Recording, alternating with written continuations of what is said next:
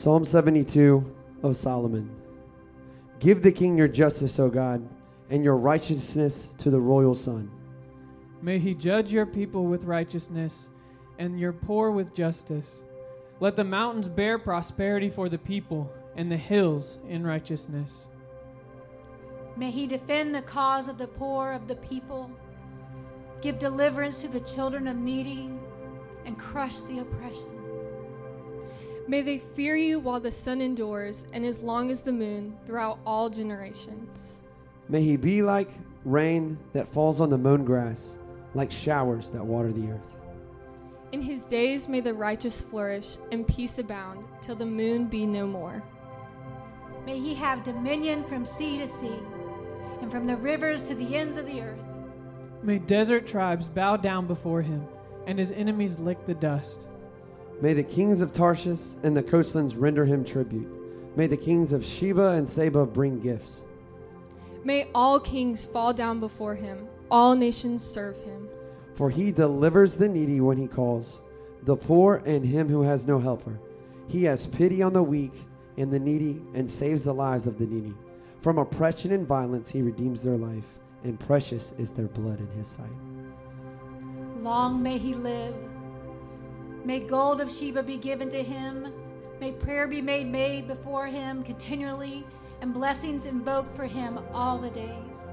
May there be abundance of grain in the land. On the tops of the mountains may it wave.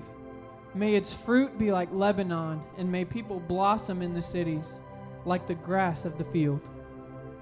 May his name endure forever, his fame continue as long as the sun.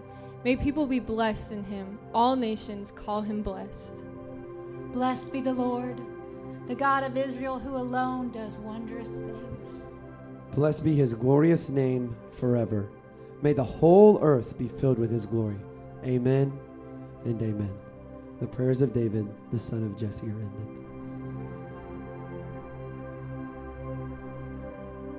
What an introduction. It is good to be here for so many reasons, to see your face, and I just want to express my gratitude to you for several things. First of all, as a mission partner, oftentimes you guys don't fully realize where your faithful giving goes and who your partners are on the ground, but because of your faithful giving, not only am I on campus at Coastal Carolina and Georgetown, but there's campus ministers across the state who are impacting lostness through your giving. And so thank you for that. College has looked a little different this year. Some of you guys know that from your own children, but it is still happening, and there are still students who need to hear the gospel and who need to grow in Christ. And so we're still pursuing that and trying that. Second thing I want to say is through your faithful giving, the gospel is going around the world. You guys, we have missionary partners here who serve in different countries, but I just recently returned from Salt Lake City. In fact, I took a red eye yesterday, and so, if I fall asleep, that's why. All right, so hopefully the preacher doesn't fall asleep. But I was in Salt Lake City. You say, why do you go to Salt Lake City during the middle of a pandemic? Well, we have missionary partners on the ground in Salt Lake City, and I spent 3 days with them. We're setting up mission partners for our college students to actually go to Salt Lake to partner with church planners and missionaries on the ground there to impact lostness. You guys, through your faithful giving, enable those partnerships to even happen as well. And so we have students, we have a group of 10 students, not from Coastal Carolina, but from across the South Carolina, that are going to Salt Lake this December to work with these missionary partners on the ground. And so we spent 3 days there, and me and another campus minister flew out there and spent 3 full days meeting with church planners, meeting with missionary partners in the middle of darkness. And it was actually kind of a perfect time to go. Monday, the governor of Utah enacted strict lockdown, not strict in the sense of maybe some other states, but things that they hadn't used. And we were debating whether or not to get on the plane to go. But the reality is as you know from this year, it is so easy to become isolated and so easy to become discouraged. And I think part of us going even this week was just to come alongside these guys who are out there in the middle of Mormon country, in the middle of lostness, to say, hey, we haven't forgotten about you. And through your faithful giving in this church, dollars go to support people in Utah. And through your faithful giving through this church, some dollars are going to support college students who may live their life in Utah, ministering the gospel. Let me just tell you a little bit about Salt Lake City and just south of Salt Lake City. We spent primarily our time south of Salt Lake City in Utah County. Utah County is where Provo is, if you know where BYU and Provo, Orem, and area. One church planter is working in Vineyard. In the 2010 census, Vineyard had about 216 people. In the 2020 census, the estimated census is going to be 20,000. Vineyard is, if you are a friend, I know we can't say this in church, but Footloose, the movie Footloose, all right? One of the main dance scenes happens at the Geneva steel mill right there. That's where Vineyard is actually growing up. They ripped it down, so if you ever think about Footloose, it was filmed in Utah, right? And so we were there. We were on the ground seeing these houses come up. But Utah County has about 650,000 people in that county. And of those, the estimate is about just 0.5% people who are born again. 0.5%. If you break that down even smaller to the campuses of BYU, about 30,000 plus, and UVU, Utah Valley University, right there next to each other, the reality is it's 99.85% lost.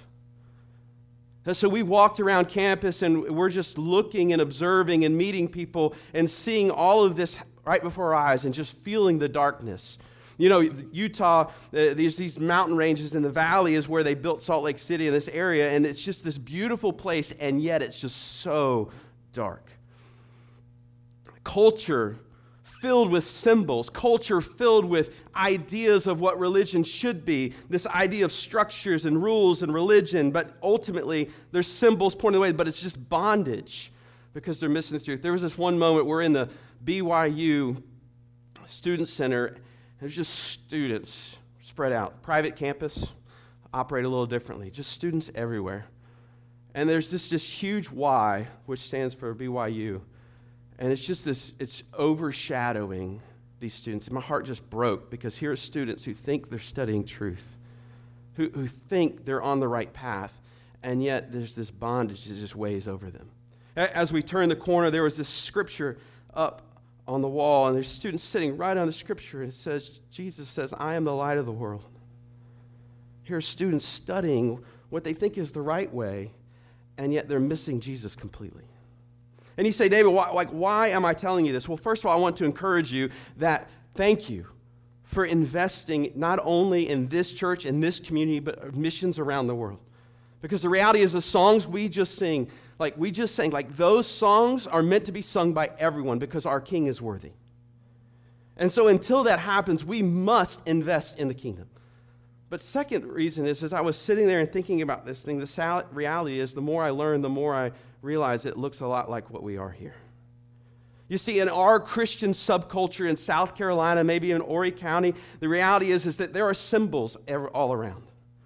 There are scriptures, some painted on wristbands and walkways and everywhere at billboards. And the reality is that we can be so close to the truth, we can be so convinced that we have the truth, and we could really be missing it because we're missing Jesus.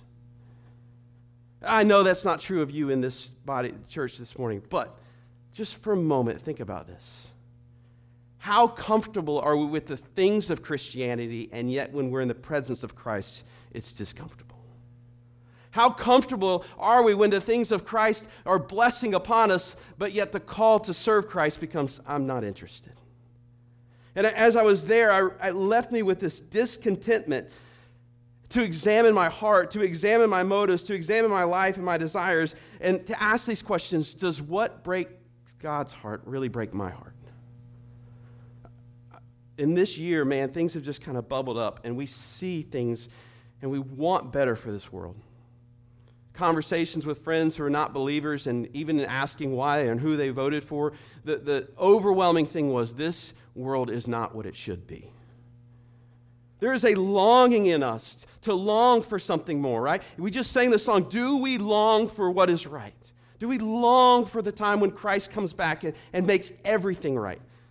And if that is not your longing, then maybe we need to examine the fact that maybe we've gone down this path of structures and religion and ways and missed the path to Christ.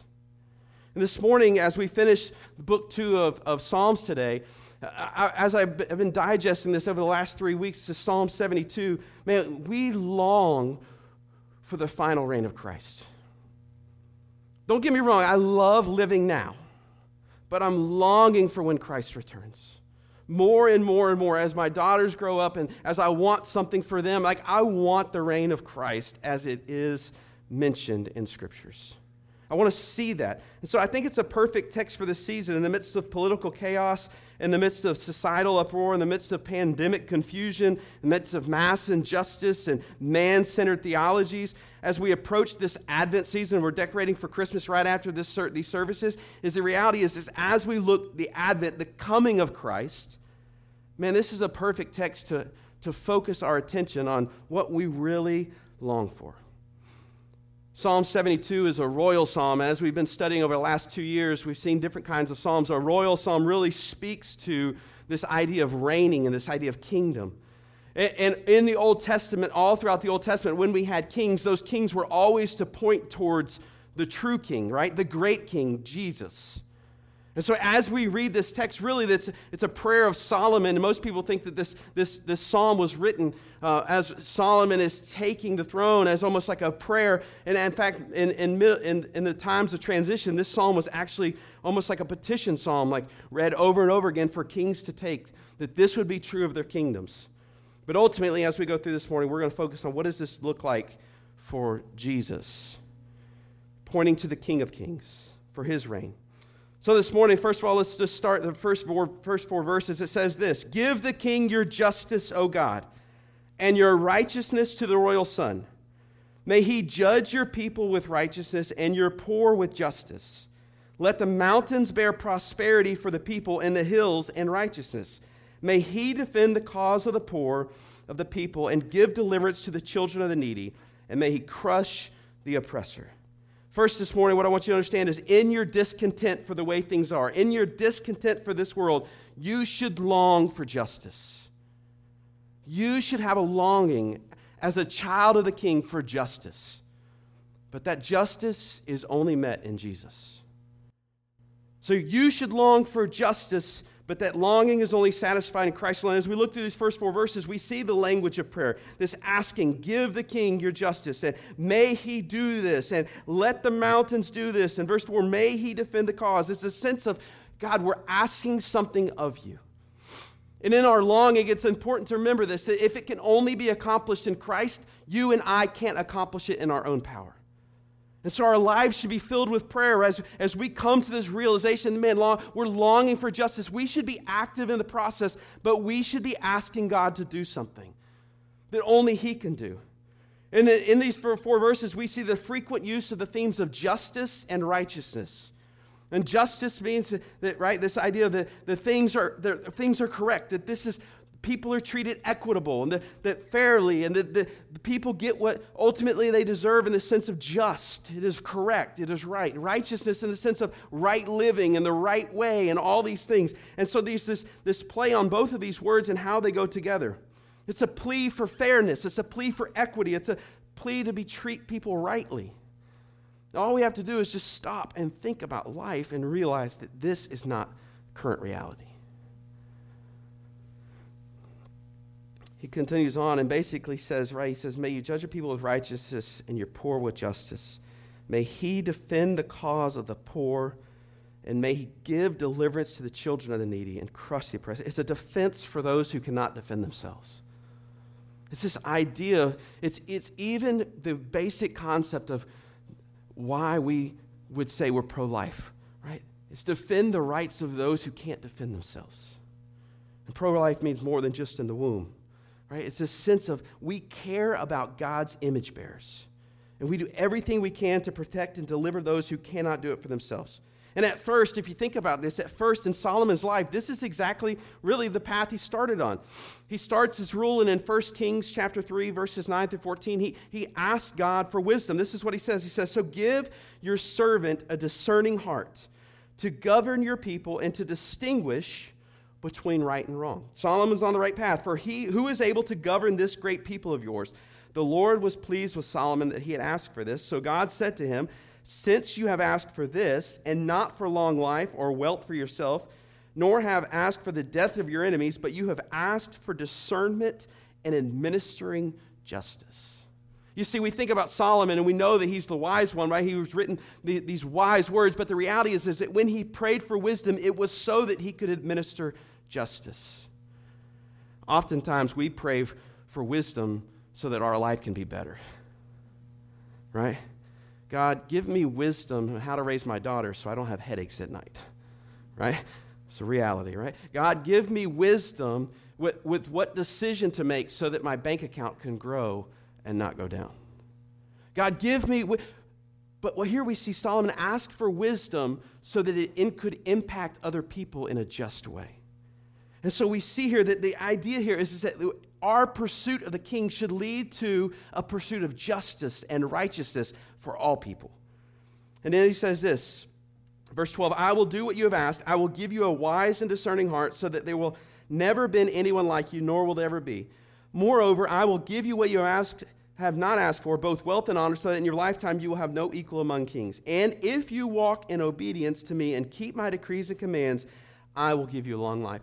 As we look to this psalm, this is exactly what he's praying in the psalm, right? He's praying for long life. He's praying for prosperity. He's praying for all these things. But the root of all these things is justice and righteousness. Oh, but what we also see is that in Solomon's life, it didn't take long for things to go south. And in fact, in 1 Kings 11, Solomon turns away from God. And he has a lack of righteousness, a lack of pursuing the king. And ultimately, when he loses this pursuit of righteousness, in the rearview mirror, justice is going out the window. So many times in our lives, we're on this path for Jesus. We're on this path for God. We're pursuing righteousness, and in it, we're seeing justice, and we have these longings for things. And then suddenly, something just entices our eyes, and we just kind of take the exit this way. And in doing so, we leave justice and righteousness behind. In our quest for wealth, we leave other people behind. In our quest for safety, we leave the fact that people need the truth of the gospel. Oh, somebody else can take that. In our quest for these things in the rearview mirror, these things of the Lord just kind of pass us by. Until we get to a place and we look around and we don't recognize the things of God anymore. This is what happened in Solomon's life. And ultimately, he turned away from God. And as this prayer goes, it's saying, give the king justice, O God, and your righteousness to the royal son. The reality is that no human king could ever provide these things. People are sinful, right? No president of the United States could ever provide justice. No president has ever done. Solomon failed, David failed, leaders failed. Every human being is marred by sin and selfishness, and ultimately left to their own decree will leave us empty and will not be able to meet our longings. And so in this longing for justice, in this longing for righteousness, as we look around, let us stop looking for people who can fill these voids for us and turn our eyes to the King who can meet this need. And this is what the first 4 verses are saying. We look to Jesus. He's the sinless one. He is righteous and just, and he will not disappoint. But I can't go on without asking this. Do you long for justice? And if you don't have a heart that longs for justice or longs for righteousness, do you know Jesus? Or have you simply just turned off over here and left it behind? Because this is the mark of people who serve the King, that we would long for these things. Continuing on in verse 5, it says this. It says, may they fear you while the sun endures, and as long as the moon throughout all generations. May he be like rain that falls on the mown grass, like showers that water the earth. In his days may the righteous flourish, and peace abound till the moon be no more. May he have dominion from sea to sea and from the river to the ends of the earth. May desert tribes bow down before him and his enemies lick the dust. May the kings of Tarshish and of the coastlands render him tribute. May the kings of Sheba and Seba bring gifts. May all kings fall down before him and nations serve him.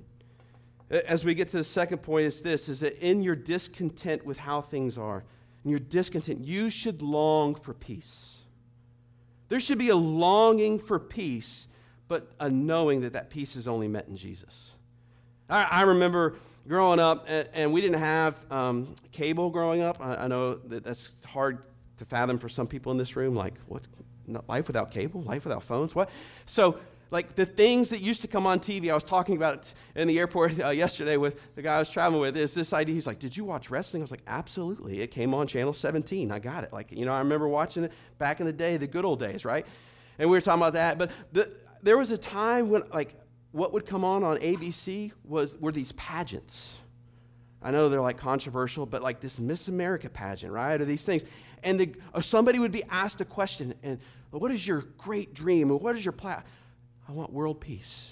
You guys remember this? Like these things like legit happen. It's not just like, all right, like, and you would be like, how is that going to happen? Right? How are you with a crown on your head, a tiara and a sash, going to bring world peace to everyone? Like that's probably not going to happen. But yet, like we go around and we're like, man, I want world, like I'm going to do my Christmas list. I want world peace, right? Like we want world peace. Everybody, like we do want peace. Like you think about like all the things that could go wrong, and if your mind goes there, man, like let's just come back because those are dangerous places to go. But the reality is we want peace. There is a craving in our hearts for true peace. There is this idea of shalom. There's this wholeness that we want, this reality that there's something in our life that is not at peace, right?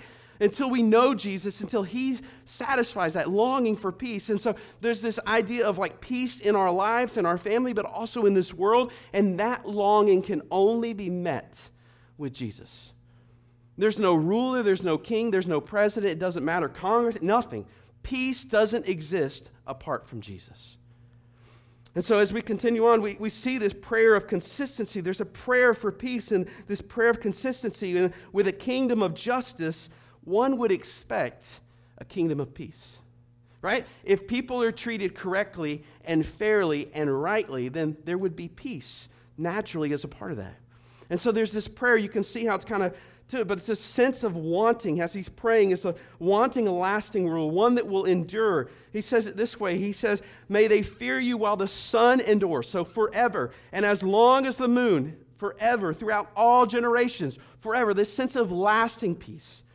Like, we get excited when some Middle Eastern countries sign peace accords, knowing that that's probably not going to last forever. Like, there's a sense of we want this perfect peace forever, of consistency and dependability. And that's what we look for in a king.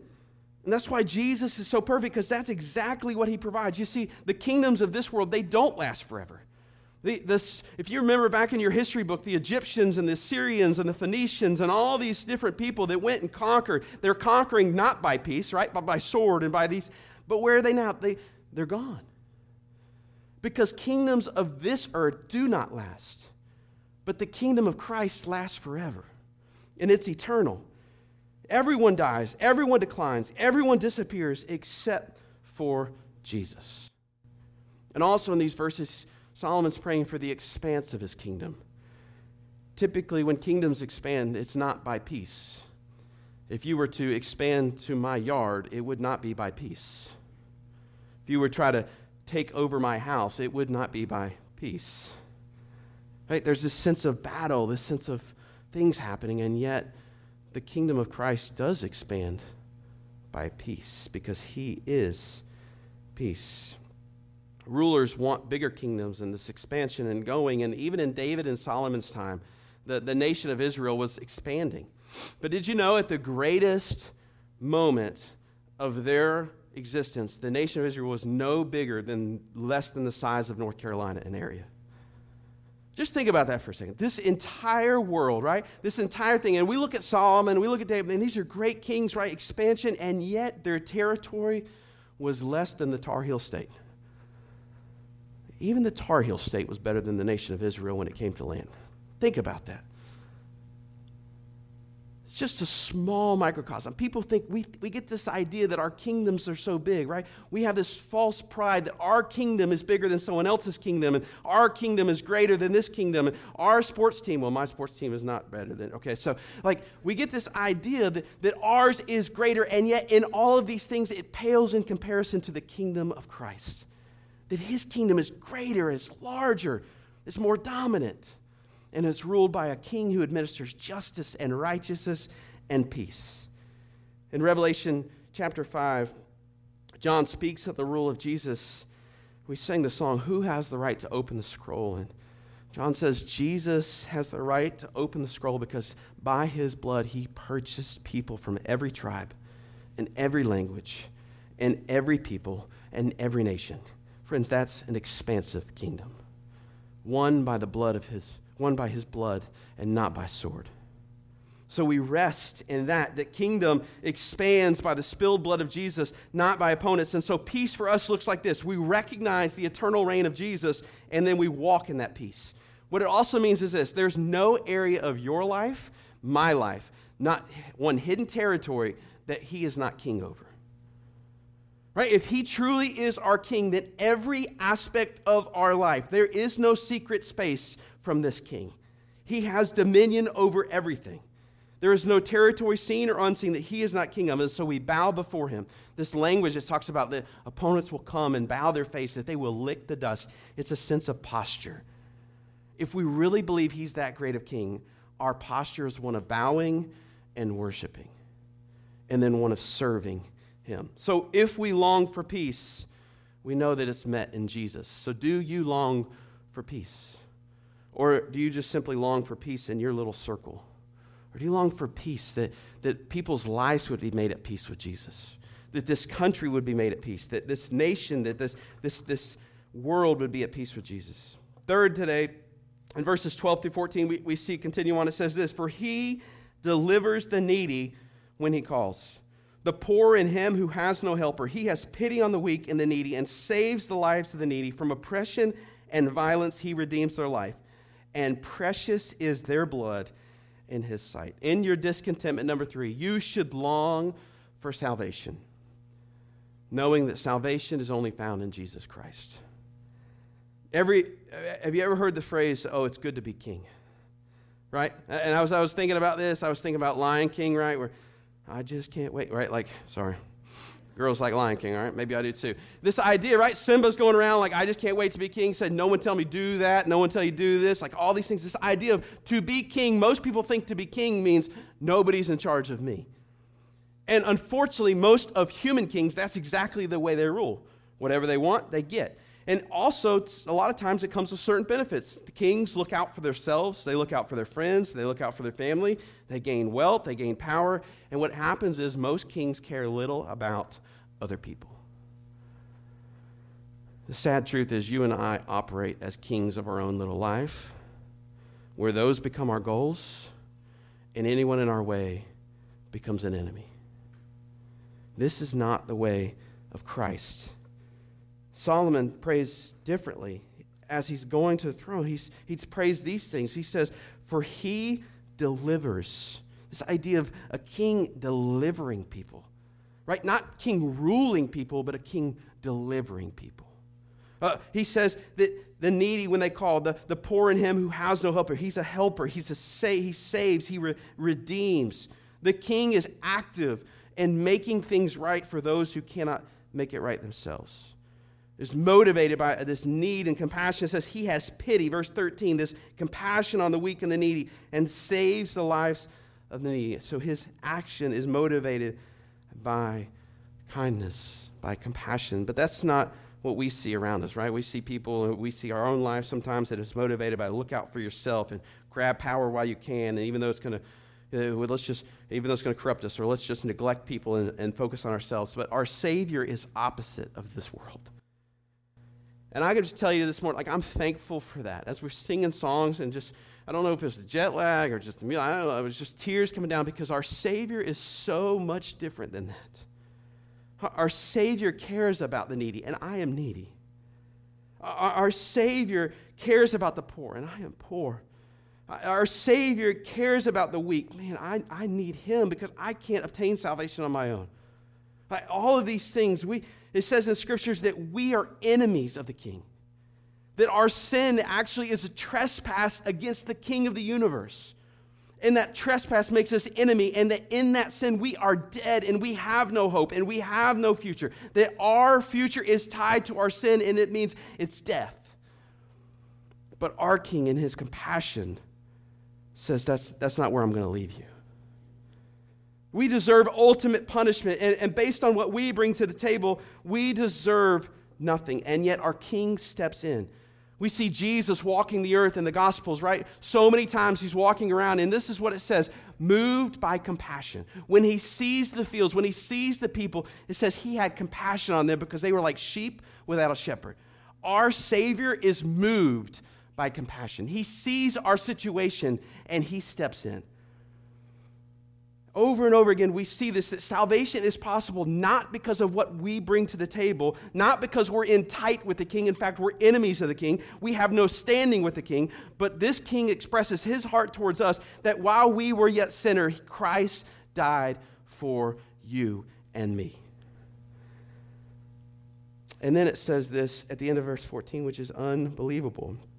It says, from oppression and violence, he redeems her life. It's just a kind of, sometimes we just throw it away, and precious is their blood in his sight. Did you realize that the most precious blood in this universe shed his own blood so that your blood didn't have to be shed? That he sees you as precious in his sight, and so he says, kill me instead.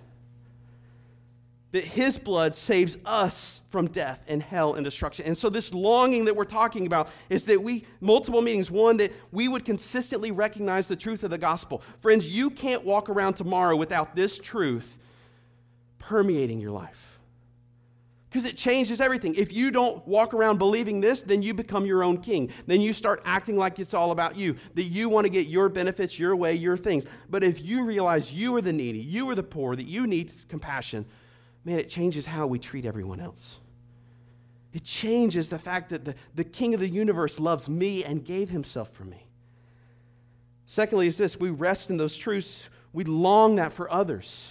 We want other people to realize that. As I'm walking around campus and BYU, you would ask a question, do you believe in Jesus? Oh yeah, absolutely. Do you believe it's true? Yes, absolutely. But they would not believe that that blood was spared for them. And that faith in that blood alone would provide what they need. So we long for him to deliver. We long for salvation. We rest in that for ourselves, and we look for it in others. Continuing on in the last verse 15 says this, long may he live. May gold of Sheba be given to him. May prayer be made for him continually, and blessings invoked for him all the day. May there be an abundance of grain in the land. On the tops of mountains, may it wave. May its fruit be like Lebanon, and may people blossom in the cities like grass of the field. May his name endure forever. His fame continue as long as the sun. May people be blessed in him. All nations call him blessed. In your discontentment with this world, we should long for blessing.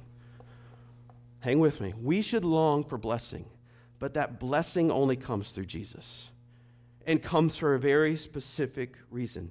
This psalm is ultimately fulfilled when the Queen of Sheba comes to Solomon in 1 Kings chapter 10 and basically gives him 4.5 tons of gold. And we see that gifts are beginning to be brought from him. But ultimately, as we point to Jesus, what we see as we continue through these verses, you see that because of the greatness of the king, people are blessed. When people are blessed because of the greatness of the king, the people realize the greatness of the king. And so there's this cyclical action, right, where blessing comes. The people realize that they're blessed because of the king. Other people see the king as blessing. And then suddenly focus shifts on not that what did I do to position myself to get the blessing, but who is giving the blessing. And it goes back to the king that his name would grow forth.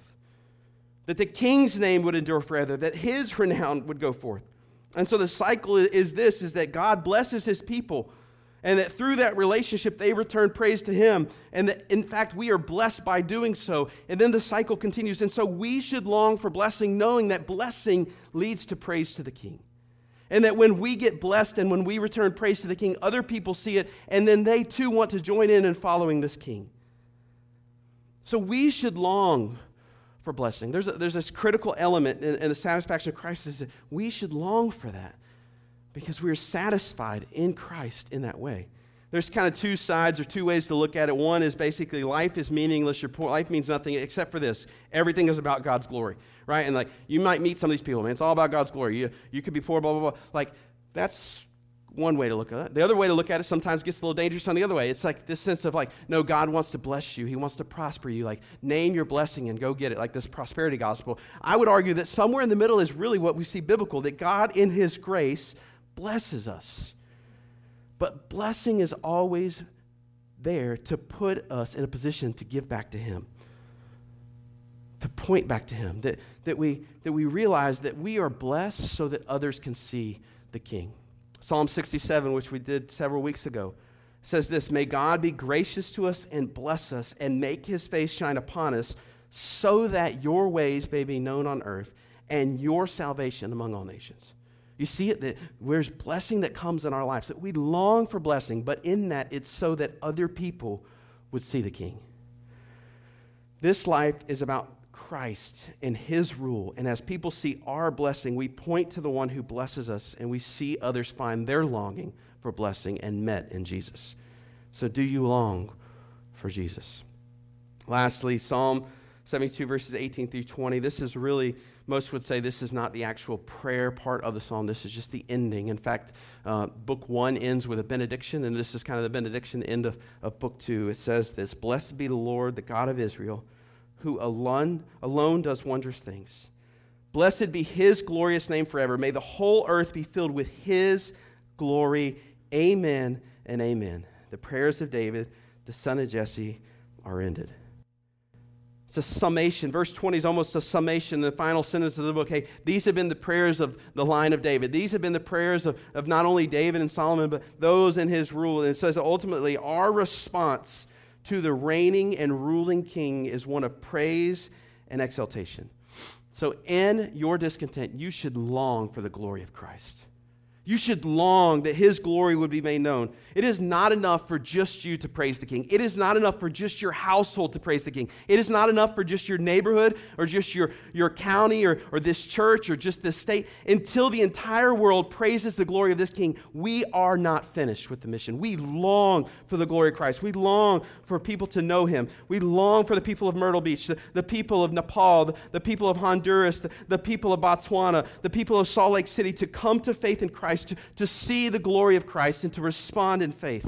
And in Revelation, we see the rule of the new king. We see the establishment of the new heaven and the new earth. We see these things, and until that reality comes, we long for the glory of Christ until that is there. And so we arrange our lives in such a way that matches this. If we truly know the King and we are in this kingdom, then we should be the representatives of this King. And that we should be the reflectors of this glory. Psalm 72 simply whets our appetite for what can be. As we look around and we see problems, we come to Psalm 72 and we say, there's no justice. There's no righteousness. There's no peace. People need salvation. People need to be blessed. People need to see the glory of Christ. It whets our appetite for what should be. And it births in our heart longings for the King to be known as we know him. And so this morning, ultimately, I want to ask you, what about you? Where are your longings? Is Jesus your King? And do these longings match your longings?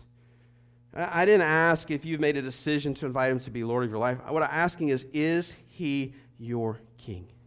We sang about it, say, he's the King of kings and the Lord of lords. Which means this, that every king that ever has or will be points to the King who is greater. Every Lord that has or ever will be points to the Lord of lords who is greater. Is this King your King? Do you worship him? Do you confess him? Is he your life? And if not, why not? Or maybe you're like maybe me, in the midst of COVID, in the midst of lockdowns, in the midst of quarantine, in the midst of just life looking differently, sometimes we just kind of forget that in the midst of all this, we have a King who is greater, who is not surprised, whose affections never change for you, never drift, never wander. And he stands and he is ready for you to fall down before him and worship him again. And maybe you just need to refocus your attention. Maybe you've gotten off on this exit and you need to continue on towards the King. And maybe it's time we call that repentance, just come back, right? To come back to the King and bring worship to him and realize that in all of this, at the end of the day, the best, most restful way to live is with recognition that you are not king and I am not king, but he is king. And so we rest in that. So let's pray together this morning. God, thank you for your incredible grace. Thank you that our coming King has dominion, that he delivers, that he spares, and that he cares about us. That the Scripture says that we are precious in his sight. God, I pray that the response of all of us this morning would be to see somebody greater. They would see the greatest that has ever been, that this King would be high, lifted up, and exalted. And that we would position our lives in such a way that we want other people to see this King. That when people see blessing in our life, it's not because we can say we made great decisions, it's because we have a great King.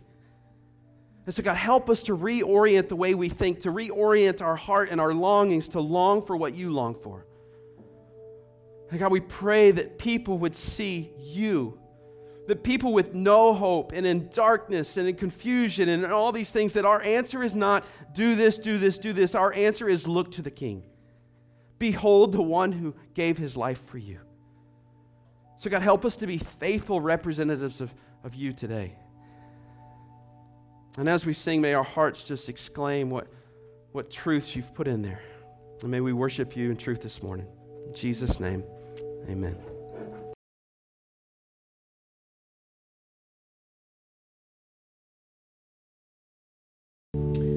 This time you feel free to have a seat. And I would love to invite, if you're here today in support of Molly and her family or a friend of hers, or if you've gotten to know her over these last few months, would you actually just come on up here and stand along the side here? That would be awesome.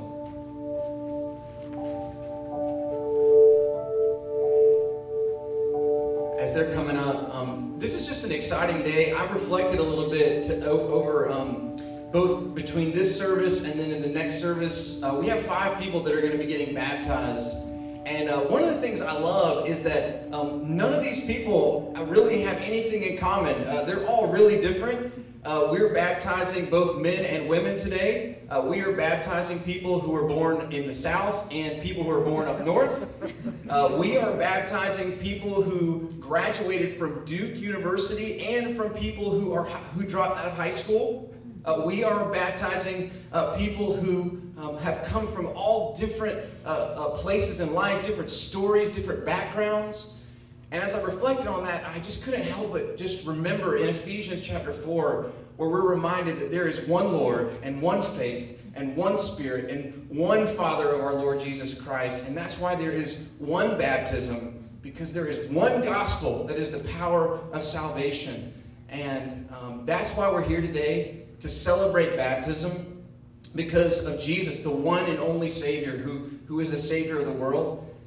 This baptism, what we're going to do today, is a symbol of the gospel. It's a proclamation of the fact that Jesus lived and he died and he rose, and you'll see that in the picture of baptism. But I think more than that, or along with that, you also get to see that the people that are here being baptized today are saying that they have put their faith in Jesus. And they want to publicly declare to you today that they have trusted in him, that they've repented of their sin, and that they want to follow Jesus for the rest of their life. And so this first sister I have here is Molly Maroney. And Molly has been here at the church for about a year. Does that sound right? Yeah, about a year. And she has an awesome story. Hopefully sometime you get a chance to speak with her. She did grow up in the church and was able to really take her first steps with truly following and walking with Jesus in high school. Is that right? Is that about right? And over the years, she has come to the point where she really wants to publicly proclaim her faith in Jesus. She wants to follow him in obedience. And as we've talked some, I was reminded of just the humility of baptism, the humility of even remembering that Jesus himself was baptized. And so he was willing to let another person, put their hands on him and put him under the water. And today Molly wants to follow Jesus in that same baptism. She wants to exhibit her willingness to follow Jesus and obey Jesus no matter where he takes her. And so we're really excited to just celebrate with her today and with her friends and family that are here. And so at this time, I'm going to hand the mic over. Actually, hold on real quick. Well, y'all can hear me. Molly, have you trusted in Jesus Christ as your Savior to save you from your sin and to lead you to eternal life with him forever? Are you willing to follow him for the rest of your life and make all of life about Jesus? Yes. All right. Well, then, in the name of the Father, and of the Son, and of the Holy Spirit, I baptize you, my sister.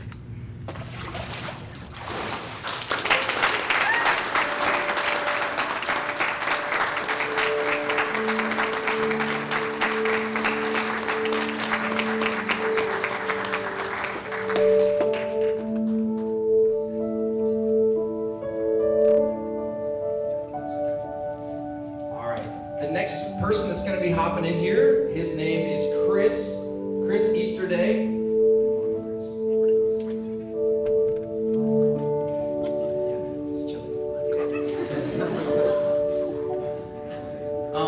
Man, again, I love getting to know different people and their stories.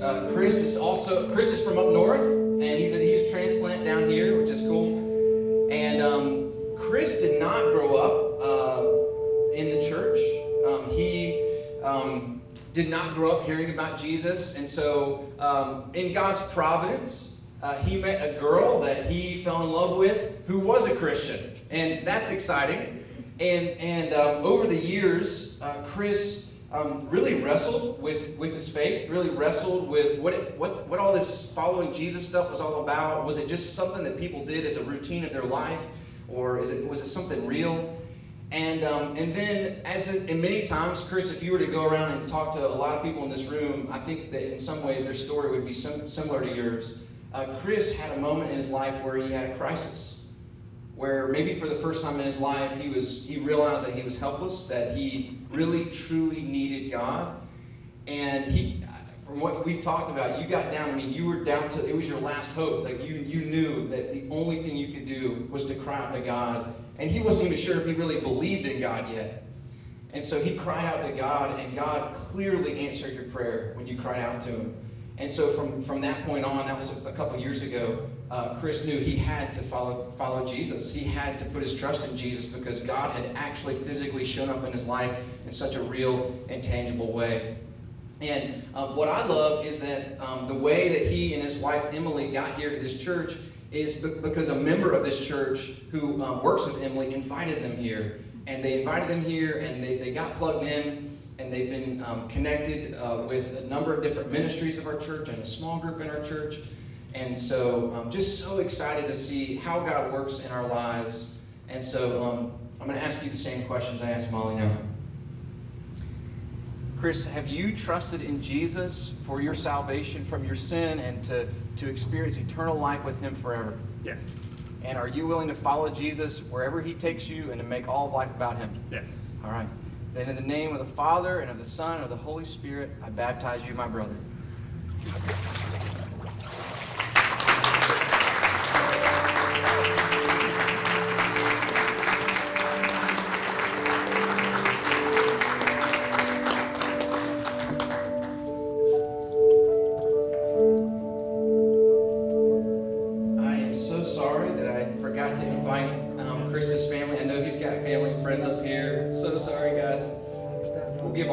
If you're here today with Chris, why don't you just stand up so we can see who you are? Awesome. Thank y'all. I'm so sorry. All right. So if you're here today in support of Brandon, family and friends, you've been a part of his journey, come on up and stand up here with him. This is just an exciting day for me, and I know Brandon, kind of like what I just said with Chris. The reason Brandon is here today is because somebody in our church went to high school with him, invited him here, and he came. And it's been a journey over this last year of asking a lot of questions, of getting to know the Bible. I know the first couple of times Brandon has been to our small group, and I mean he's even just learning where the books of the Bible are, and just starting from the ground up. But man, I had such a sincere moment back about 2 or 3 months ago with Brandon, where a few of us were sitting on the beach and we were talking about Jesus and we were talking about our faith. And Brandon just got really honest with us, and he said, man, I want to believe in what you guys are talking about, but I just don't know how. And I just don't know what that means to believe. And so that day we gathered around him and we prayed for him. And we prayed that God would give him faith, and that we prayed that God would save him. And over the last couple of weeks, we've been talking, and Brandon said, hey, I've been driving back and forth to Florence for my work, and I'm pretty sure one day on my drive, I believed in Jesus. And God answered our prayer. He answered that prayer that we had just a few months ago, where in the sincerity of his heart, he wanted to follow Jesus, and God poured out his grace into his heart. And man, we're just so excited. And so I'm so glad you're here today to express your faith and to follow Jesus in baptism. So Brandon. He's ready. They don't understand how cold this water is. It's cold in here. Man, have you trusted in Jesus for your salvation from your sin and to experience eternal life with him forever? Yes. And are you willing to follow Jesus wherever he leads you and to make all of life about him? Yes. And I baptize you in the name of the Father, and of the Son, and of the Holy Spirit.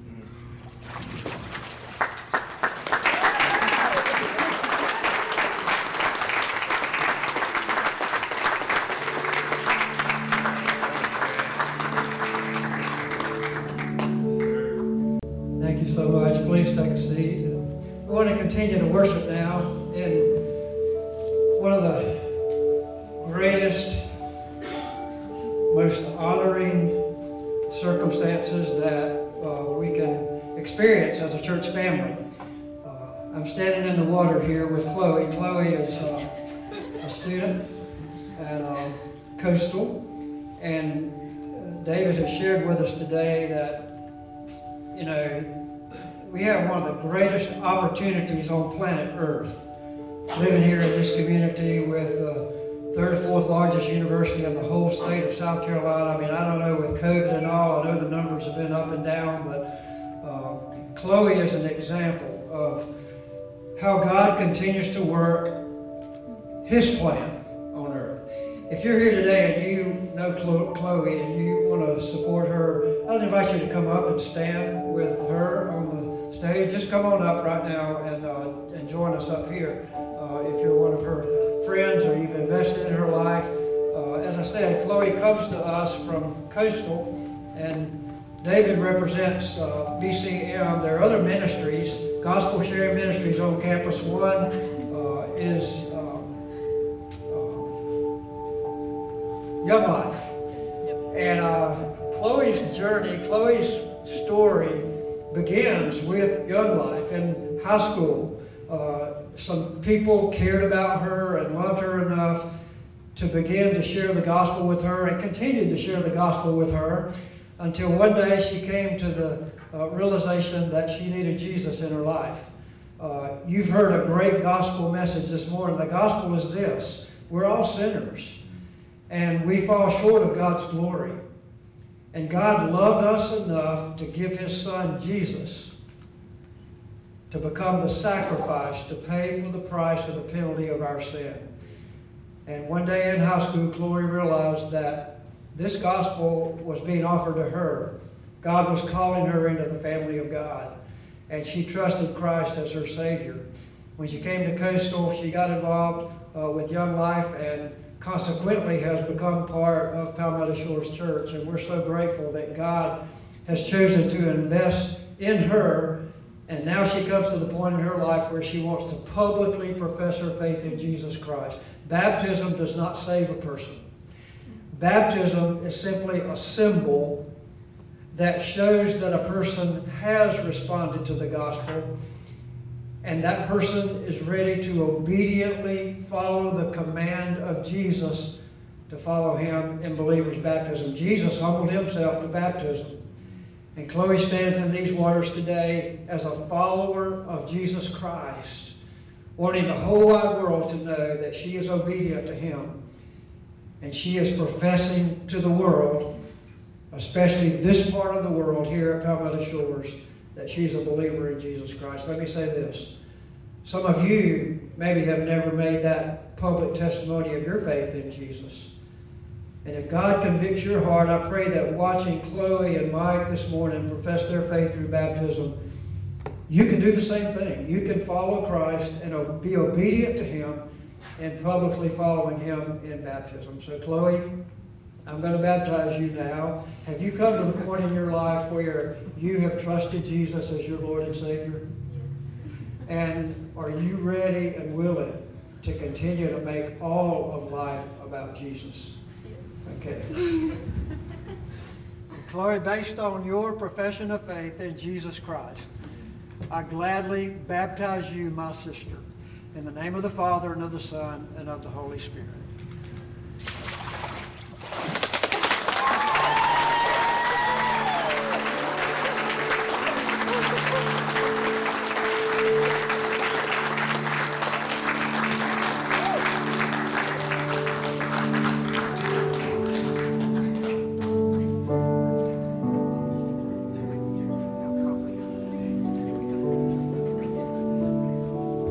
Now, as Chloe's friends are being seated, I want to ask those of you who know Mike Carroll to come up and join him. And while you're coming up, again, this is an awesome blessing today. Mike has been around for a while. Unlike Chloe, Mike has been on the scene in the community almost throughout the whole history of our church. Standing immediately to Mike's left is his wife Donna, and standing next to Donna is Mike's mother, Anna. And ladies and gentlemen, I want you to know that God works in mighty ways when a person is obedient to Him. I met Anna first. Anna was selling coffee at the Atlanta Bread Company when this church was only half the size of this building, when we very first started. And I would office, we didn't have enough room here, and so I would office at the Atlanta Bread Company where Anna worked. And in conversation, I got to know Anna, and she started coming to this church. And since she started coming to this church, half the world in this community has followed her into this church. And that's the way God works. I mean, God works through your witness in ways that you will never know. About a dozen years ago, Donna came to faith in Christ, Mike's wife. Mike was, may I say, far from God at that particular point. And Donna obediently, I baptized Donna down here in the canal, in the Intercoastal Waterway, along with about 15 other moccasin snakes. And it was a glorious journey to begin that path with Donna, and then had the privilege a couple years later to baptize Anna. She came to know Christ and followed Him in baptism. And long story short, God works in amazing ways when a person is willing to stand up for Christ and profess their faith in Christ, like first Donna and then Anna did. Mike came to a crossroads in his life about a year or so ago, and through a tragedy came to begin to realize that he needed a Savior as well. And he had been around this church, but not really active in this church. And so for about the last year, maybe two, Mike has been digging in, searching for the gospel. And this is a beautiful testimony of how the Spirit of God doesn't give up on a person. This group on the worship team has over the last few months, has invested in Mike in incredible ways, beginning with Donna and then Mike. Church, you have been a great investment in Mike's life. So Mike, let me ask you now, have you come to that point in your life where you truly have surrendered your life to Jesus? And are you willing and ready to spend the rest of your life knowing and loving Jesus and making all of life about Him? Absolutely. Okay. Based on that profession of your faith in Jesus Christ, I baptize you, my brother, in the name of the Father, and of the Son, and of the Holy Spirit.